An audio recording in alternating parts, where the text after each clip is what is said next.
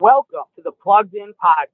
I'm your host, Neil Chatterjee, and I'm excited to be joined again this week by my co-host, Brianne Deppish. How you doing, Brianne? Hey, Neil. It is fantastic to be here. We're joined this week by some really cool executives from the American Association of Railroads. They are here to discuss what I think is a really exciting topic, which is addressing climate change within the industry of freight railroads. Yeah, very, very timely and very grateful today to have Teresa Romanowski, who is the Assistant General Counsel at the Association of American Railroads, and Jordan Stone, who is the Assistant Vice President for Government Affairs. Thank you both for joining us.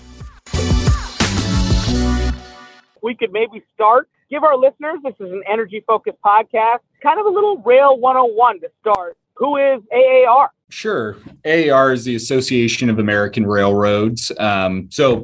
There are over 630 freight railroads in the United States, but AAR primarily represents 7 of the largest railroads in the United States, which are designated as Class 1 railroads. I guess kind of on the West Coast, you know them as Union Pacific and BNSF Railway. On the East Coast, you know them as Norfolk Southern and CSX.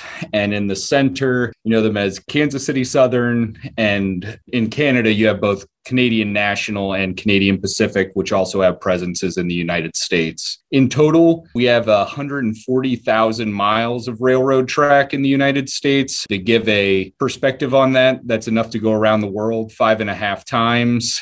And all of that railroad track, for the most part, is privately owned and maintained. We spend roughly about over $20 billion per year in private investments in infrastructure and technology as an industry. And it is a very, very resource intensive industry. We invest about 40 cents out of every revenue dollar. But as a result of that and those kind of long-term investments, we currently have the highest rated infrastructure in the infrastructure report card by the American Society of Civil Engineers. And the industry is constantly growing to meet the anticipated 50% growth in freight transportation demand by 2050. I would be remiss not to flag as an industry. This is a frequent chorus. The successes of all of this are due to the partial deregulation of the rail industry during the Staggers Act, which is a 1980 act that Congress passed, which has allowed us to really improve overall railroad performance and reduce rail rates. Prior to 1980, railroads were in pretty bad shape. And one of the things that I always think is a great image there is we used to measure things called standing derailments, which were where the train would literally just slide off the track standing still. That's not the case in our modern industry anymore. We have the world's best freight rail system in the United States, and we're proud to have it that way. Thank you so much. That's actually really, really helpful info. So that actually leads me to our next question. I don't think most people, at least maybe myself, what most people don't know is that freight railroads are more fuel efficient than trucks for shipping. They also have a much lower emissions profile, which I thought was fascinating. Would you mind walking us through some of these statistics on the lower fuel side of things? I know like I said, for one, was pretty surprised to see some of this information. Yeah, sure.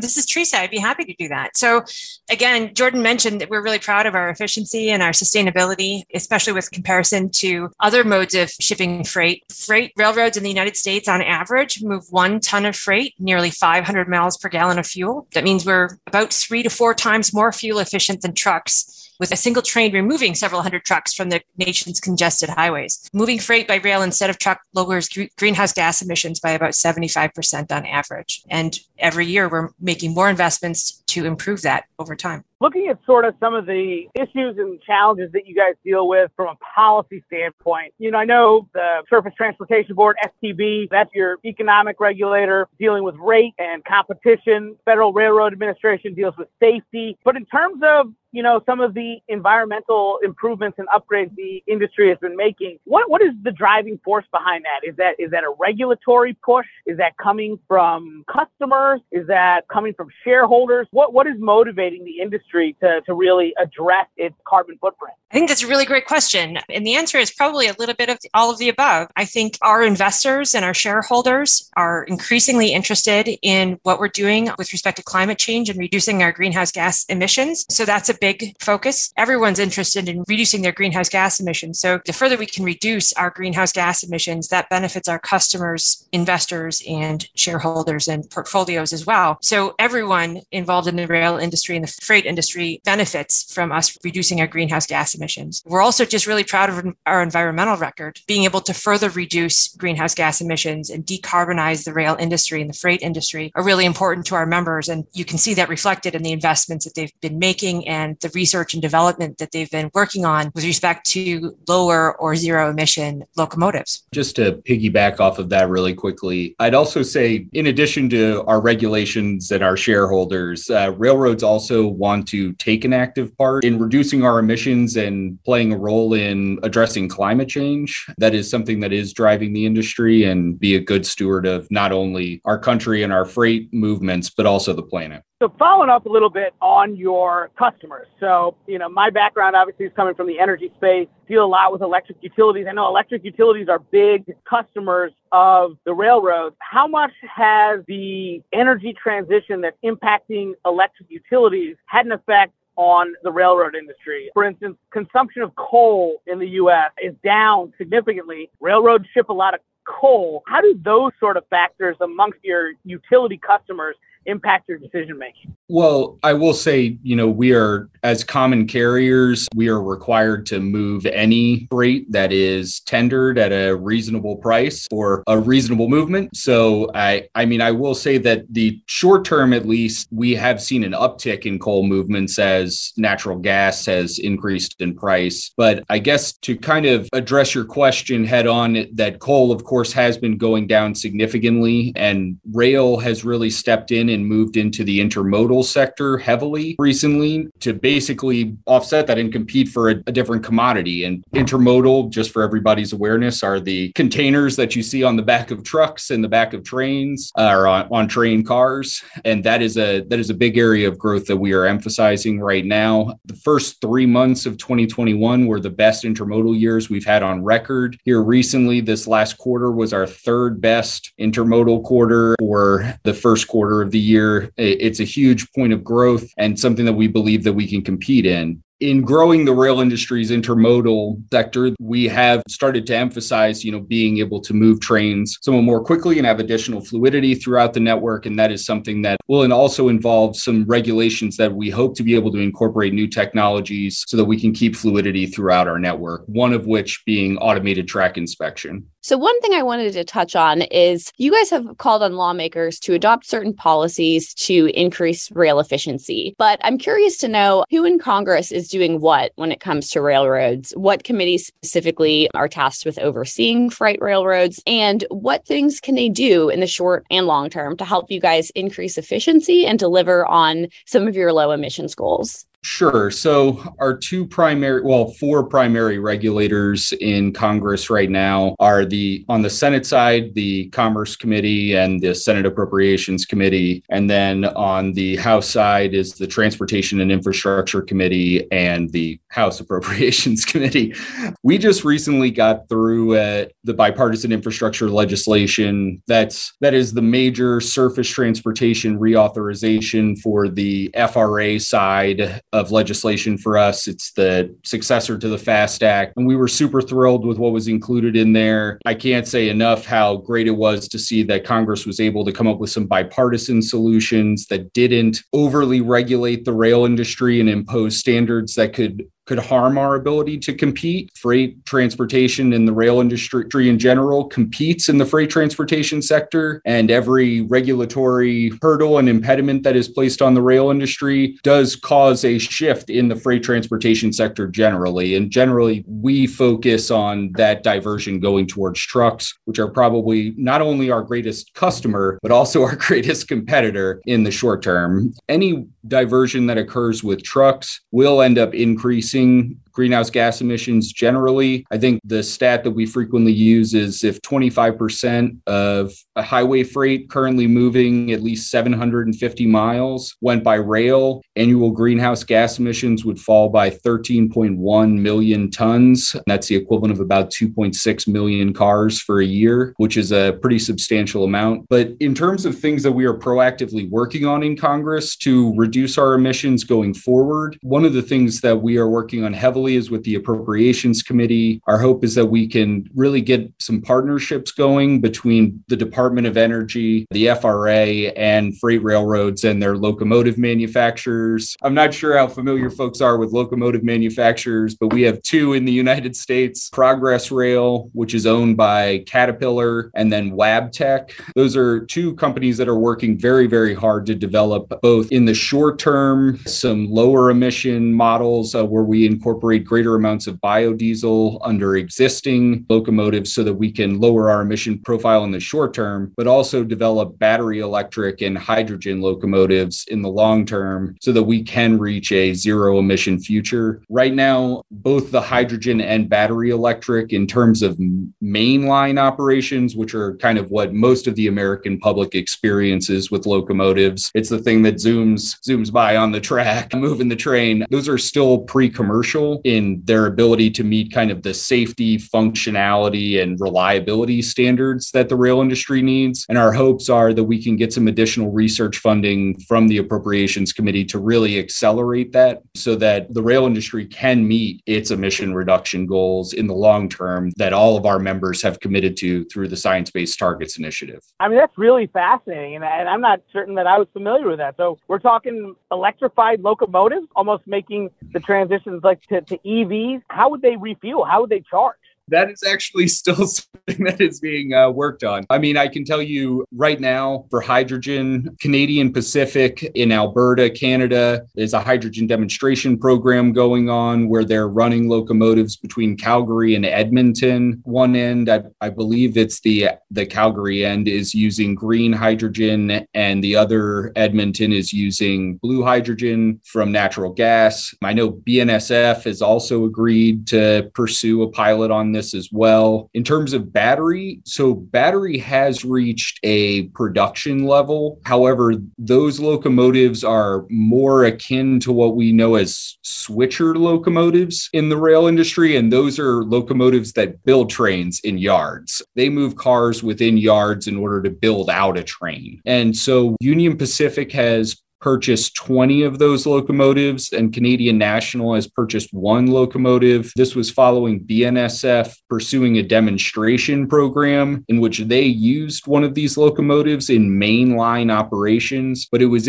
as part of a hybrid consist where there were multiple diesel locomotives that also were on the train. So in terms of building out a yard network in which we could charge these throughout, we're not quite there yet, but that's kind of where we are demonstration wise. Yeah, and if I can just add, I think one key is we're thinking about decarbonizing the rail industry and, frankly, all transportation in the United States is it requires a lot of infrastructure. You have to have along all the different lines, the rail lines, you have to have charging infrastructure in place so that you can recharge those locomotives. In some places, that's easy because you're moving from one large rail yard to another large rail yard where you might have that infrastructure in place. But in other cases, when you're moving a train across desert, you probably don't have that infrastructure in place currently. And so that's a challenge that the industry is working through. And similarly, a diesel locomotive can be refueled in approximately 20 minutes. It takes a lot longer to recharge a battery electric locomotive. And so if it's going to take 4, 5, 6 hours to recharge that locomotive, that's a significant impact on our operations and how things are moving in and out of yards and on the supply chain generally. So these are all things that it's going to take a little while to figure some of this stuff out before we can really start turning over the locomotive fleet beyond a demonstration project situation.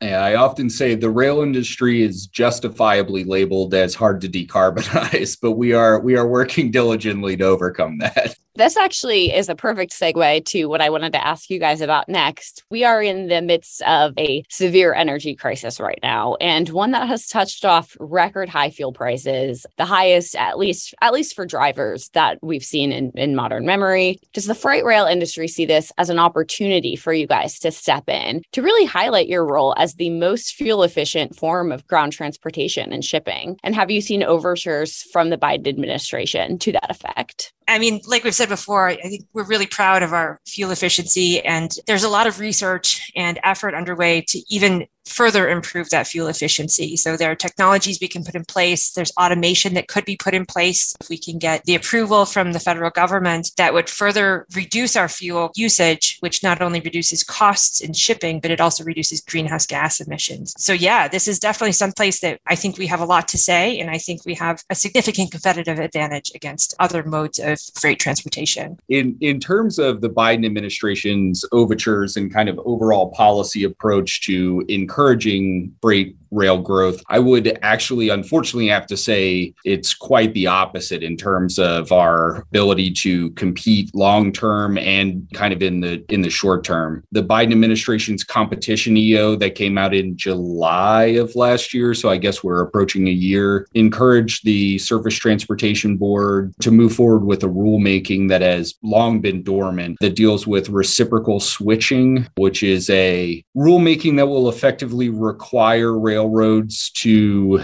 trade off cargo with other railroads that they would otherwise be able to move themselves from point A to point B. They will effectively require a point B and add a point C to movements. And there are significant concerns within the rail industry that this will have big impacts on our operational efficiency and network fluidity. Let's just be honest, everybody in the freight transportation space right now is struggling in terms of supply chains. Railroads right now are having significant workforce shortages and are working diligently to hire up. But like every business right now, I will say we are not an industry for the faint of heart. It is hard work that is outside and is all across the country. That includes outside in North Dakota in the winter. And so we're running into problems there. We're also the middle mile of America. So let's say something comes in at the ports, you need a drayage truck movement in order to get to the rail yard. Generally, after the railroads move something, you need a drayage truck, which is kind of a short haul trucking movement to come and pick that up and move it to a warehouse. So if there is a chassis shortage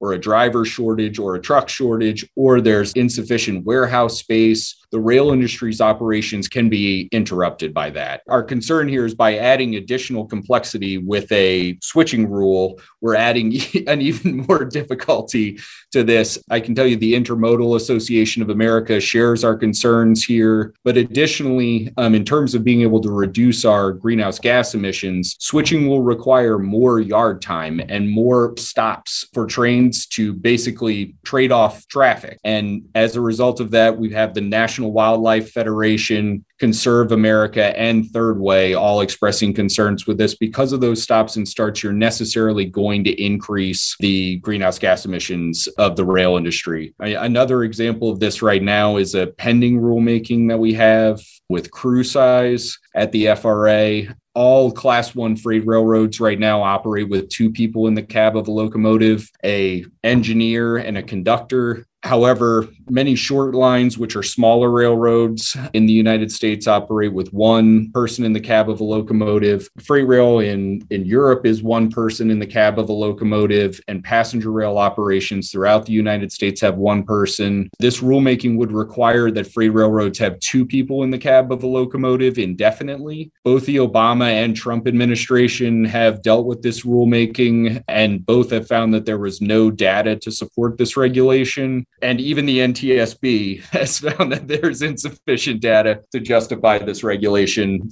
Just to flag, the rail industry believes this needs to remain in collective bargaining with our unions. But the ultimate consequence of this is not necessarily that having 2 people in the cab of the locomotive is going to increase our greenhouse gas emissions from the rail industry. The problem is ultimately modal shift. Because trucks right now are being actively encouraged to automate as quickly as possible, it makes us less competitive in the long term, which means more freight will shift to trucks. And as a result of that, as we've discussed previously, we'll end up with more greenhouse gas emissions, not just from the trucks themselves, but also the highway congestion that they cause. Railroads have to be able to innovate in order to compete. And this is just one of those issues we've had with the Biden administration. Kind of interesting. It seems like you guys are facing a lot of the challenges that other players in the energy space are, where sort of seeing a collision of forces where there's this effort to decarbonize, but there are other policy objectives that may actually inhibit that. And this seems to be along those lines, that policies that I'm certain are tied to employment and safety and other factors may actually harm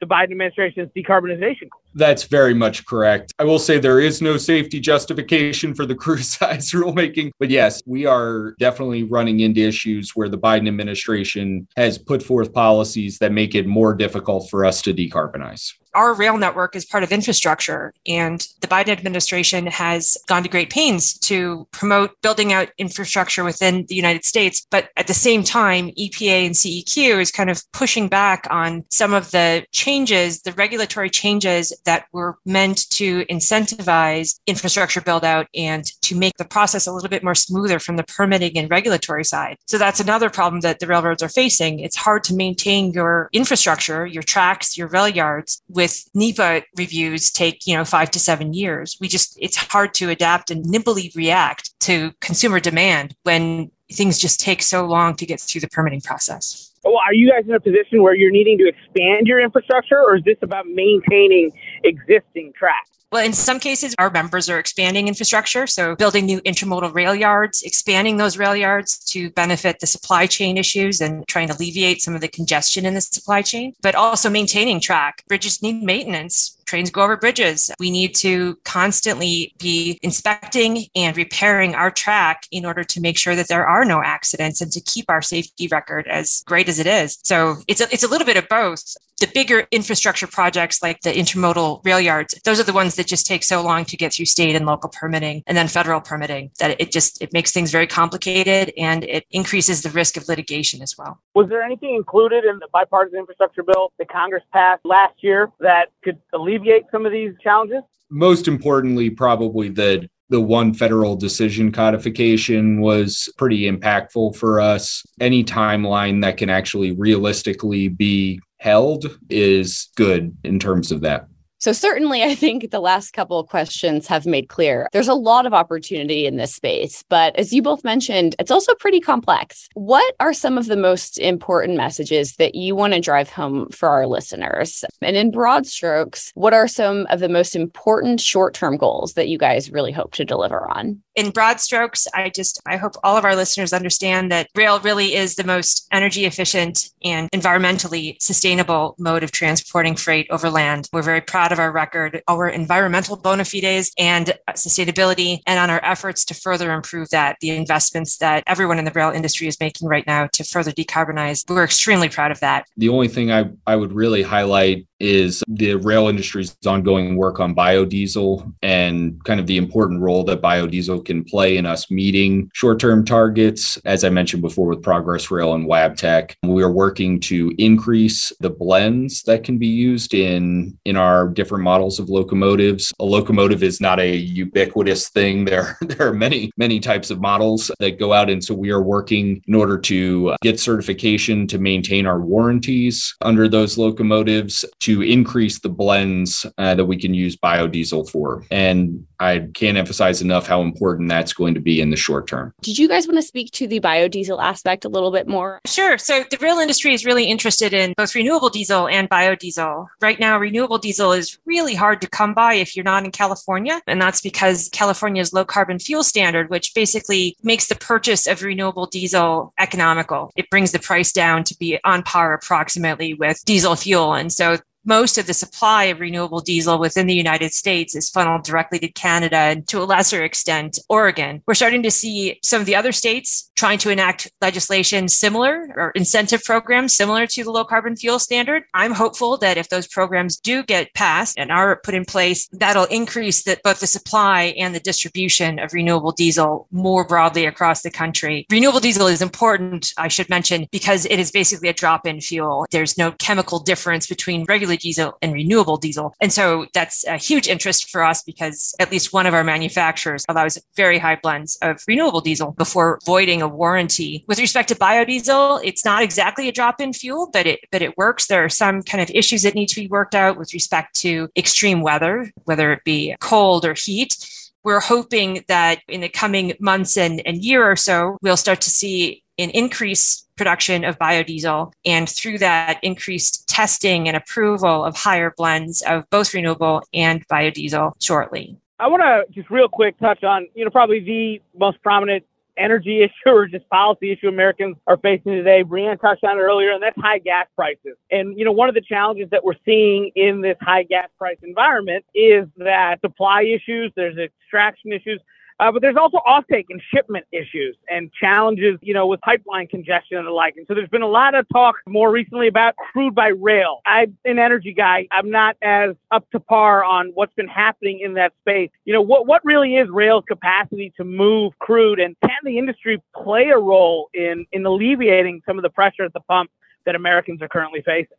So I think in terms of being able to meet market demand, the answer is yes. And the rail industry has a recent exemplar to show the industry's ability to be flexible and respond. And that was with kind of the boom of Bakken crude. I can tell you, I could get you the exact numbers, Neil, and I'm happy to follow up. But the industry responded with a significant amount of infrastructure and locomotives to get that fuel to market. And I believe the rail industry could do that now if there was sufficient demand and request for us to do so. Really appreciate you both joining us for the Plugged In podcast. We like to dive into substantive issues, which we've clearly done, but we always like to close with something light so our listeners can kind of gain some perspective from the guests that we have on. Working for this industry, it seems with all this technological change and cultural transition, railroads are kind of one of the last sort of mom and apple pie businesses out there. Railroads and Major League Baseball, I think the law couples you guys together as being exempt from antitrust laws. Can you talk a little bit about what it's like to work for such a historically and traditionally important industry? I mean, I can say that when I joined the railroads, while it is perceived as kind of a historically impactful industry for the railroads, it is a constantly evolving industry as well. And the industry is working to incorporate so many different technologies, whether that be automated track inspection, wayside detectors, you name it. And they're always working to increase their safety first and foremost. I can say that it is as much like working for a tech company as it is as a freight company. We're constantly working to test new technologies. And I have to say that evolution is exciting and fun. And that is what I guess I'd leave people with. Yeah. And I'll say I came from a large law firm. I have always been an environmental attorney. And so the flavor of law that I practiced at a law firm is completely different from what I do at AAR. I have a young son. And so when I joined AAR, like my knowledge of the railroads was kind of like Thomas the Train. That was about my level of sophistication. But it has been just amazingly interesting to learn about the railroads and how truly sophisticated the level of data management and tracking and technology that all of our members have in-house and their skill sets and the engineers. I mean, these are just really sophisticated operations. And I think a lot of people in the US don't recognize just really how unbelievably complex these systems are. And so I've very much enjoyed learning more about the rail industry and learning from folks at our members about all of their issues and all of the new developments. That and getting to understand, I can't emphasize enough, we touch every sector of the economy and really get to move all of it. And you really get to see how the economy is moving and responding. And it's a fascinating industry to work for. Jordan, Teresa, it has been a pleasure learning all about railroads, speaking to you guys. Wanted to thank you both so much for chatting and for appearing on this week's episode of Plugged In. Yeah, thanks so much. Thanks again for listening to Season 2 of the Plugged In podcast. New episodes will be available on Tuesdays at noon Eastern Time. You can also keep up with all things energy by following the Washington Examiner on all of our social media channels and subscribing to the Daily on Energy newsletter written by yours truly, Jeremy Beeman.